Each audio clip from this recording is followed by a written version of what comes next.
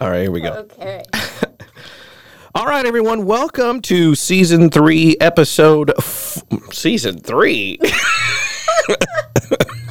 Oh, jeez. I'm getting really optimistic. Season 3. We got picked up for a 3rd season. It was unbelievable.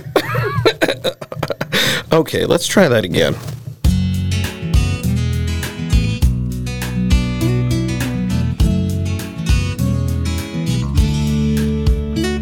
Hi, everyone, and welcome to Season 1, Episode 4 of Angel Talk, Reflections of an Ambitious Angel Mom. My name is Philip Kerrigan. I am the Executive Director of Raise for Rowan. We are the organization that assists families suffering from the tragic loss of a child with funeral cost assistance and emotional support. I am joined by the Ambitious Angel Mom herself. Why don't you go and introduce yourself? Hello, everybody. I'm Bryn Johnson, co-founder of Raise for Rowan, and it's always an honor to be here with Philip Kerrigan, and we're excited to talk to you today. That's right, and we're going to talk about a little bit of a strange subject. First of all, we want to thank Pastor Jim Ford from New Day Christian Center right here in Tenino for coming on the podcast last week and talking about grief and faith. Certainly how his story kind of commingled with Bryn. It was really inspirational stuff. I invite those who haven't had a chance to listen to it to go back and listen to episode 3. Today we're talking about something that's a little bit, it sounds like a little bit strange, because what we're asking you to do is say no from time to time. And that's what the title of today's podcast is. It's okay to say no. Now, we're not giving you a license to go be rude to your family and friends. That's not what we're trying to do here. What we are trying to kind of talk about, and what we're going to dive into a little bit with Bryn, is how at the beginning there's so much being thrown at you, and you are also going through a ton of emotions yourself, that it is okay for you from time to time to want to be alone in your grief, or want to, sort of have folks take a step back for a second. And I want to throw in a caveat, and I think, Bryn, you kind of agree. What we're going to talk about today, it can be a little bit difficult because you're talking about family relationships, you're talking about friendships. We are not trying to and we're not trying to disparage anybody who genuinely wants to try and help you during your time of need. That's not what we're attempting to do at all. What we're trying to do is give you the opportunity and give you some tips on how you can maybe give folks a little bit of an arm's length so that you can take a breath and kind of process things yourself. Yeah, correct. Yeah. So we're just going to dive right into it by asking a couple questions of you, Bryn, if that's okay. Yeah, of course. Let's jump on in. All right. So can you really, the biggest thing is, it seems like to me, correct me if I'm wrong, it's those first couple of 3 months where you have people surrounding you, people trying to help, people coming to you at all times, right? Is that kind of how you experienced it? Yeah, for me personally, it is how I did experience it. And I do know that can be not the case for everybody. I was fortunate to have a huge support system and lots of help. And that was my personal circumstance. But I have found from working with Raise for Rowan that not a lot of families have that as well. So I think it can be bittersweet. You want definitely a huge support system, as many people surrounding you to help you through your hardest times. But I think the message that we're going to discuss today is really not feeling obligated to do things that maybe you're not up for. And it's hard because you don't want to ever hurt anybody's feelings. At least that's how I felt. I'm like, you don't want to ever sound ungrateful for the help that you're getting, or come across rude or anything like that. So I do think it's a fine line between that inner battle of, well, do I do it even though I'm not feeling like going to this function or doing this or doing that or having company, and so I'd like to share some kind of tips and stuff on that throughout the podcast today on how to avoid that. Sounds good. So can you talk about those first couple months, specifically after the accident, where your head was at, where your heart was at, and sort of how difficult it was for you to maybe even interact with folks just generally, but then even more simply, what type of help to ask for? Can you talk about those first couple months?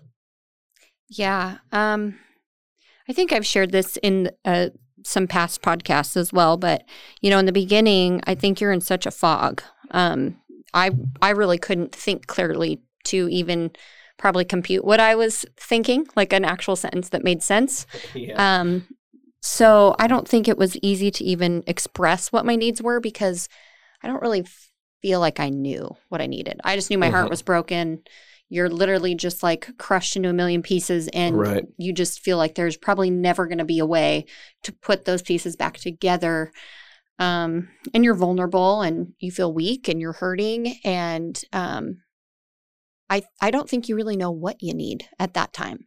I do know that everybody grieves differently. So watching the differences between my husband and myself, I know that he seemed to really do better when he was surrounded by lots of people. Maybe that's because he was like pushing those feelings aside, not having to deal with them. I liked to kind of have my solitude a little bit more and just cry it out. And I think I still get embarrassed to cry in front of people. So I think it's, when you can't really hold your emotions in or hold it together, which I'm not saying is the healthy way. But for me in the beginning, I was such an emotional mess all the time of the highs and lows. I really would try to seclude myself a little bit and just be able to cry it out. Yeah. Yeah. And how hard was it for you can you give me some examples of, first of all, can you give me some examples of when you first started out, the type of requests that today you wish that you kind of would have said no to? Yeah, that's a good question. I mean, you can speak in generalities too. Yeah. We don't want to hurt anybody's feelings. Yes, exactly. But I think before my daughter passed away, I was a busybody and I would attend all the functions, whether it be work functions, whether it be community functions, stuff for my kids. And, I was the person that was always jumping in to help, right, with pretty much anything and everything that came along my way. And I think when your life changes and then you lose a child, the old you still is like, oh yeah, of course I'll sign up for this. And of course I'll attend that function. Yeah. But the reality of it when it hits is like, oh my gosh, why did I sign up for that? And it may not even be anybody else putting that pressure on you or me to do those things. But it's just, I guess, the habit of saying yes to everything and then being overwhelmed by it. Right. Like I can't handle it anymore. So over the years, it's gotten a little easier to say no because I have made the mistake of overloading my plate numerous times where I kick myself after I sign up or commit to do something for somebody else or an organization, and then you're not giving it your best anyway. So what's the point? You should have just saved that energy to recover and stay home than, attend this function or sign up to do something that you're not going to be wholeheartedly able to do. How hard was it for you to say no at first when you finally started to realize this stuff is going to just basically drain what little bandwidth I have right now that I can dedicate to others? How hard was it for you to finally get to a place where you could say no? Well, it is really hard. Like I have kept expressing, I think you just worry about hurting somebody's feelings.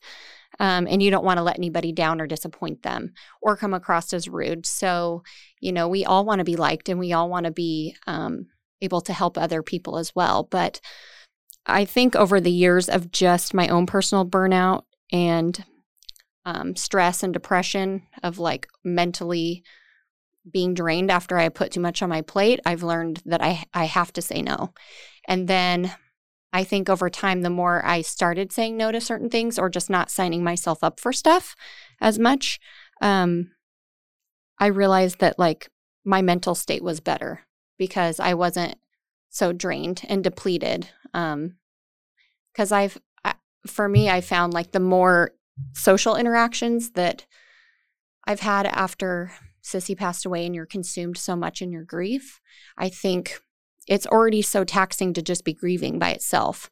Then you're adding on like, oh, well, you have to, keep all your emotions intact while you're at this, function for the whole evening. And it can mentally just wear you down. And then that leads to like a depression for a week or two after. Wow. I mean, it can. Yeah. So I kind of shut down, it seems like, after I've put too much on my plate. Yeah. So I've just learned that it's okay to say no, and realizing that more people are more understandable than what I would anticipate them to be. Right. Which has been very much a relief, Yeah. Yeah. So then you decide you're going to go in the exact opposite direction, and you create a nonprofit, which requires 24 hours of your attention. Yes. With lots of help, though. Yeah. Thankfully, Yeah. lots of help. Yeah. Yeah. What are some of the things that you were happy that you ended up saying no to? Well, this one was easy for me to actually think of. Mm-hmm. It was her major milestones. Of her birthday, and then obviously the anniversary of her passing. Those 2 dates are obviously very emotional days, and I try to not commit myself really to anything or have too high of expectations for myself on those days, because I like to just really honor her life and reflect on her. And I've been really grateful I've done that, because some days you don't expect how hard they're really going to hit you. So I've just been happy that I haven't ever pushed myself to, things arise where, actually that was Philip's first day on the job here. It was my first official day in the office. Yeah, Philip's first day with us was actually Rowan's passing date. And, it's a very important day that I should have been here in the office with him and greeting him and training with him and being with him on his first day. And it was a really hard decision for me to say, I hope he understands, but I can't really commit myself to anything on that day, because I emotionally know myself. And, sometimes I just want to literally sit at home and cry all day. And, and Philip was so great. He understood completely. But it's things like that, important things that might come up within your work or whatever it may be. But I've always said no on those 2 days every year. And I've always been thankful that I did, because it allows me those 2 days a year where I'm purely Rowan's, where I am just thinking of her. I am grieving. I am still finding moments of joy and honoring her life any way that I can. I try to do something special for her, and sometimes special for myself. And I usually include my other children as well. And my husband, obviously, when he gets home from work for the day. But I've just always kept those 2 days to strictly be about Rowan. Yeah. And it's been so nice that I've been able to do that and stick to it. And I plan to always do that. So I think that was actually a really good example of how saying no, people will understand. Because that day, I remember very specifically, I got warned about 4 or 5 days ahead of time, Bryn's not going to be in the office. And I got warned by multiple people who almost viewed themselves as sort of the guardians of your well-being. So they were hey, Bryn's not going to be there. Just to let you know, it's the day that of Rowan's passing. So, she won't be in the office. And then those same people took it upon themselves to then check in that day to make sure that I was there and all that sort of different stuff. So I think the initial fear of saying no because people aren't going to like you, or people are going to sour off that. I think that don't be afraid of it, because people did understand around you, especially. And at the end of the day, they felt like they were sort of the defender of your time. It was really amazing. I felt so lucky to have that at that time. Yeah, that was pretty cool. Yeah. That was pretty cool. It was weird. I walk in the office. First day and I'm not even here for you. I know. That's funny. But hey, I came in on Tuesday and it was great. You were right there.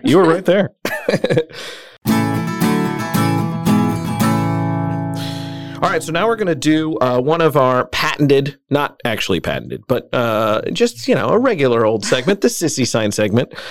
We actually did this in episode 1, and then we followed up with a couple of quotes, and so we're going to do the Sissy Sign segment again. This is where Bryn kind of shares a moment within her week or the last couple of weeks that kind of brought to life Rowan and kind of had Rowan communicate with her through varying different signs. So what is this week's Sissy Sign, Bryn? Well, Philip, This is actually a long time ago sissy sign, but I want to share because it's a really special one to me. So my family, after Rowan passed away, it had been a few months, but I decided we wanted to take our oldest son, Wyatt, because he obviously had been through a lot as well, losing his sister. And he was in the vehicle when his sister was hit as well. So he had obviously quite a traumatic life experience himself, but we kind of just needed a reboot. So I booked myself, my husband, and my son a trip to Aulani, the Disney resort in Hawaii. Oh, wow. And it's amazing, by the way. If anybody wants to do a Disney family trip, oh my gosh, Hawaii, Aulani, where it's at. Awesome. Good to know. And from the time we got boarding the plane, I could already feel Rowan's presence. Huh. They saw Wyatt right away and they asked him to come back in the cockpit and take pictures with the pilots. Oh, that's cool.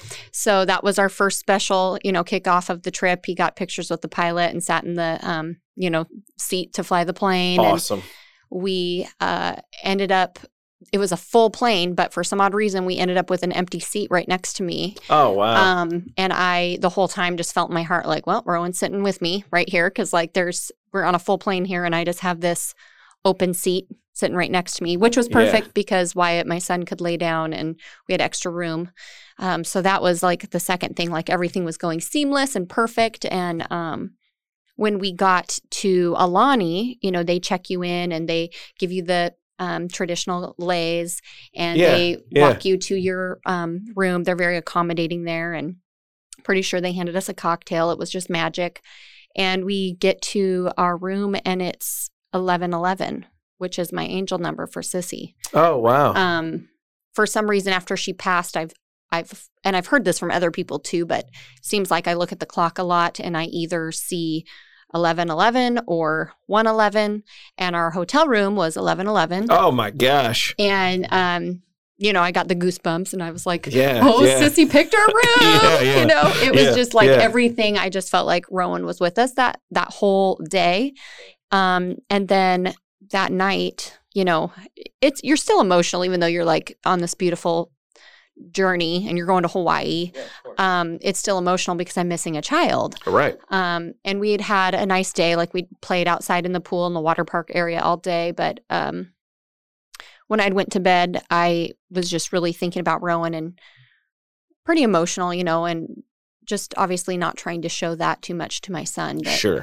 But just really in my head talking to Rowan to like, just please give me another sign just so I really know you're here. And that night I had like a super vivid dream of her and she was with us.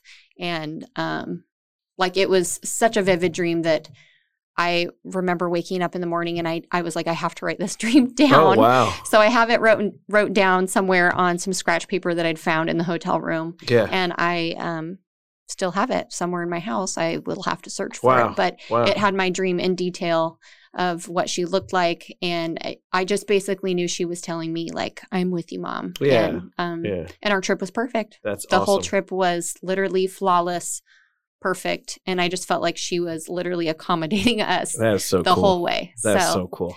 That's a lot of sissy signs in one. Yeah, that's like one trip sign. filled with sissy signs. It was a week's worth of sissy signs. Nice. Yeah. That's awesome.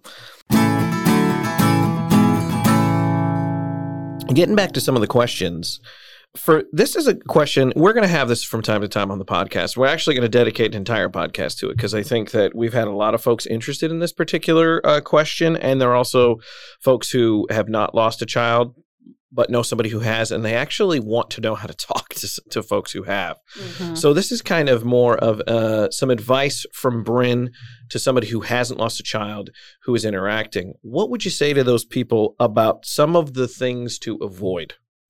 Yeah, I'm glad you brought this up because I've actually gotten asked this so many times.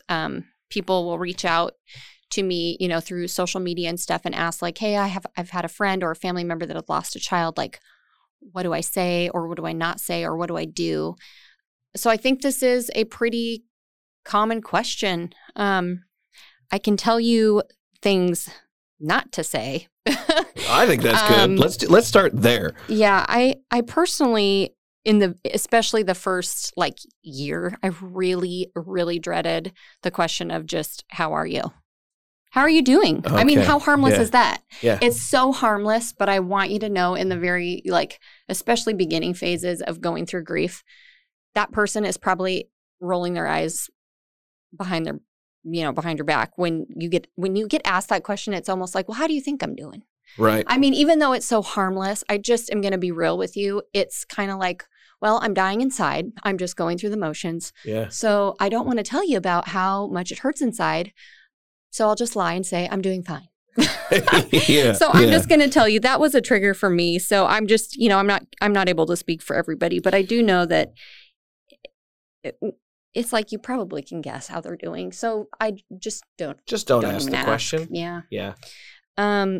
The other one that has happened to me personally, and I know it's happened to quite a few other friends that I have that have lost children, when you get comparing like the loss of your dog to our child or the loss of a grandparent, it really, really hurts. Okay. So I know that it's just out of like purely not knowing. Right. Trying to connect. We're trying to connect, and it's harmless. And I'm friends with those people still that have, maybe said those things to me along my journey. But I just want you to know that, like, to us, like, there is no comparison of like the loss of our child to your dog or the loss of our child to your grandpa or your grandma. So I know you may be doing it out of the best intentions to try to connect. Right. But it's actually hurtful. Don't do it. Yeah, it's hurtful. Okay. So I've kind of accepted that it's just out of not knowing and a little bit of ignorance on that part, but it's hurtful. So don't ever do it. Okay. That sounds good. Good plan. Good plan. And the other one that really, really sucks to get asked is, well, how did she die? How did your child die? Oh, wow. Yeah, I get asked that more than you would think. Pretty much anytime I go, this is why the other reason, like going to public functions, especially those first few years before like people actually know your situation, you can go anywhere, the grocery store for Pete's sakes, and people will compliment like a tattoo I have for Rowan, and they're like, what's your tattoo mean? And then you're like, oh my gosh, I have to give you the whole story now. Well, I lost my daughter, so it's a tattoo for her. So I think, it just when it becomes your life, it can happen every day of like, oh, well, it just comes up. Like, how many kids do you have? Yeah. Well, I have 3. Oh, how old are they? Well, one is 8. Right. One would be 6, and one is 4. Oh, well, one would be 6. Yes. My middle child's in heaven. She passed away at 17 months. And then, so what I'm trying to express is it comes up, like every day in your routine, and it's uncomfortable, but I've gotten to a place where I know what my responses will usually be. So I try to prepare like my angel moms and dads, like kind of make a script for yourself, because these questions will come up. But people will ask like, well, how'd your daughter die? And I typically, my go-to is I just usually say, I really don't want to talk about it, but she passed in a tragic accident. Like, I'll keep it short. Or sometimes people are honestly shocked and they don't want to talk about it. Because I think it takes both me and the other person off guard. Yeah. Yeah. Yeah, of course. So, but yeah, just a note to other people, probably just don't ask. Don't ask deep questions. Yeah. Like, don't ask about the circumstances. Unless that person is somebody that comes to you and wants to talk, I know I've really appreciated like having my close family and friends, like when I do need to talk or like do have a moment where I'm like remembering Rowan or I need to talk about something. It's been really great that I have my little close-knit group that I feel comfortable talking to. Mm-hmm. But I also appreciate that they don't ask me a bunch of questions. Right. So I think be that listening ear for your friend or your loved one that may have lost a child, and, always let them know that, like, I'm here to listen. I may not be able to understand what you're going through, but I will always be here to listen if you need to talk to me. Yeah. That goes a long way. Got it. Yeah. One thing my sister-in-law said that I haven't forgotten 5 years later was basically that. She was holding my hand and we were just crying together. And she said, I have no idea what you're going through. But I want you to know I'll be here now. I'll be here next week, and I'll be here forever. So if you need to talk even 10 years from now, I will be here, and I will be here to hold your hand. And that's always stuck with me because, we don't talk about it all the time, but I do know that at the end of the day, she's somebody I can call and be like, okay, I need to talk. Yeah. And I think it's important to hear that because as an angel mom, you don't want to burden people with what you're really feeling because it hurts so bad. You don't want to bring those people down.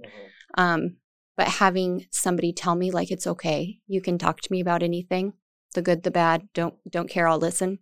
That means a lot. Kudos. That was good job by your sister-in-law. I know. Yeah. Really. Well done. It's stuck with me 5 years later. Yeah. And that's actually, that's really good because I think that there are a lot of people who stumble into the wrong words. Yeah. They're trying to be supportive. They're trying to help. They're they don't know whether they should make the move of totally engaging in the conversation or being the distractor so that you don't have to think about it or saying, and then they sometimes default to, well, I'm not going to do anything right, so I'm not going to say anything. Yeah. Actually, let me ask you a question before we move on to the next one with regards to that. If folks feel uncomfortable to the point where they aren't going to be able to say anything, would you recommend that over attempting to engage and try to do something weird and perfunctory? Oh my gosh. Well, I can say I've had it both ways where it's either silent or it's weird in some other way. Did you take the silence as well, what the hell's with that guy? How come they won't talk to me? No, actually, I preferred that. Okay. Because sometimes, I feel after you lose a child, it's so weird anyway. Right. It's different. Even your socializing experiences are so weird. So no, I would definitely prefer the awkward quiet versus let's say something weird and out of left field. Yeah. Because unless it's funny. I mean, you can be funny all day long and that's great. Let's make the grieving laugh. Right. That's a good medicine to have. But if you're going to be trying to talk about grief and anything else, and it's going to be awkward, I'd rather just don't not do it. Yeah, I would rather not. Yeah. I think that's where it happens for a lot of men. We personally, if you're trying to comfort, one of your male friends, a lot of times, I don't know, I can't speak for every guy, but a lot of guys are look, I don't want to talk about it. And I'd rather that we just not talk about anything. Yeah. And I think that is so true. Philip, you nailed that one on the head. Yeah. So I think that for men, when they don't say anything or they don't come engaged, that does not mean that they don't want to or that they're callous. It means that they're probably thinking that you're processing the way a man would process the grief. Mm-hmm. Yeah. Yeah, that's exactly right. I remember my husband just had a lot of friends and family obviously just show up and they hung out at our house for, months. And I think them just being there was comforting to him. Right. He didn't want them to go into the whole thing and talk about it all the time. He just was hey, let's just hang out. I know. Yep. I know. And it's powerful because you don't have to say anything. You can literally just be there. Yeah. And that's supporting. Yeah. As much as you don't have to say a word. Right. You just show up. Focusing back up on folks who have lost a child. Talk to them a bit about what message would you give someone who's having a hard time saying no to people, feeling that energy drain because they're starting to make too many commitments and they're not done yet, processing the really, really hard stuff. Right. Good question, Philip. Well, I'd like to say, first of all, prioritize and what's the most important thing that you have in your life and what's going on. You're already grieving. So that takes so much of your own energy, physically and mentally. So what's the biggest priority in your life? It should be your own mental health. Because I know no matter how well or poor you're doing throughout your grief and what phase you're in, you're still going to be mentally drained and exhausted from just the grief process. So put yourself, put your kids, put your family, prioritize that. And And it's okay to say no. And the people that, aren't going to accept it, nix those people out of your life. Like, there's only so many people you can please. And at the end of the day, you're not going to be good at pleasing other people if you're not mentally and physically like in a decent spot. I'm not going to say good because I know that it's been a lot of years before I could finally get to a place where I say, oh, I'm doing good. But I do know that if you don't prioritize that time to work on yourself and your family, all you're going to do is put, more anxiety and stress on your plate, and that could trigger into some depression. Right. And like what I would do is I would go, overbook myself, and then recluse for weeks. And shut the phone off, be not productive at work, right, or not, as efficient with my other job that I do. And I think that you wear yourself out. So just make yourself a priority. And if people don't understand, you really don't owe them an explanation. All you can say is, look, I really just can't handle any more on my plate. And that's all they need to know. Yeah. Your plate's full. Yeah. And it's with just taking care of the things you can take care of.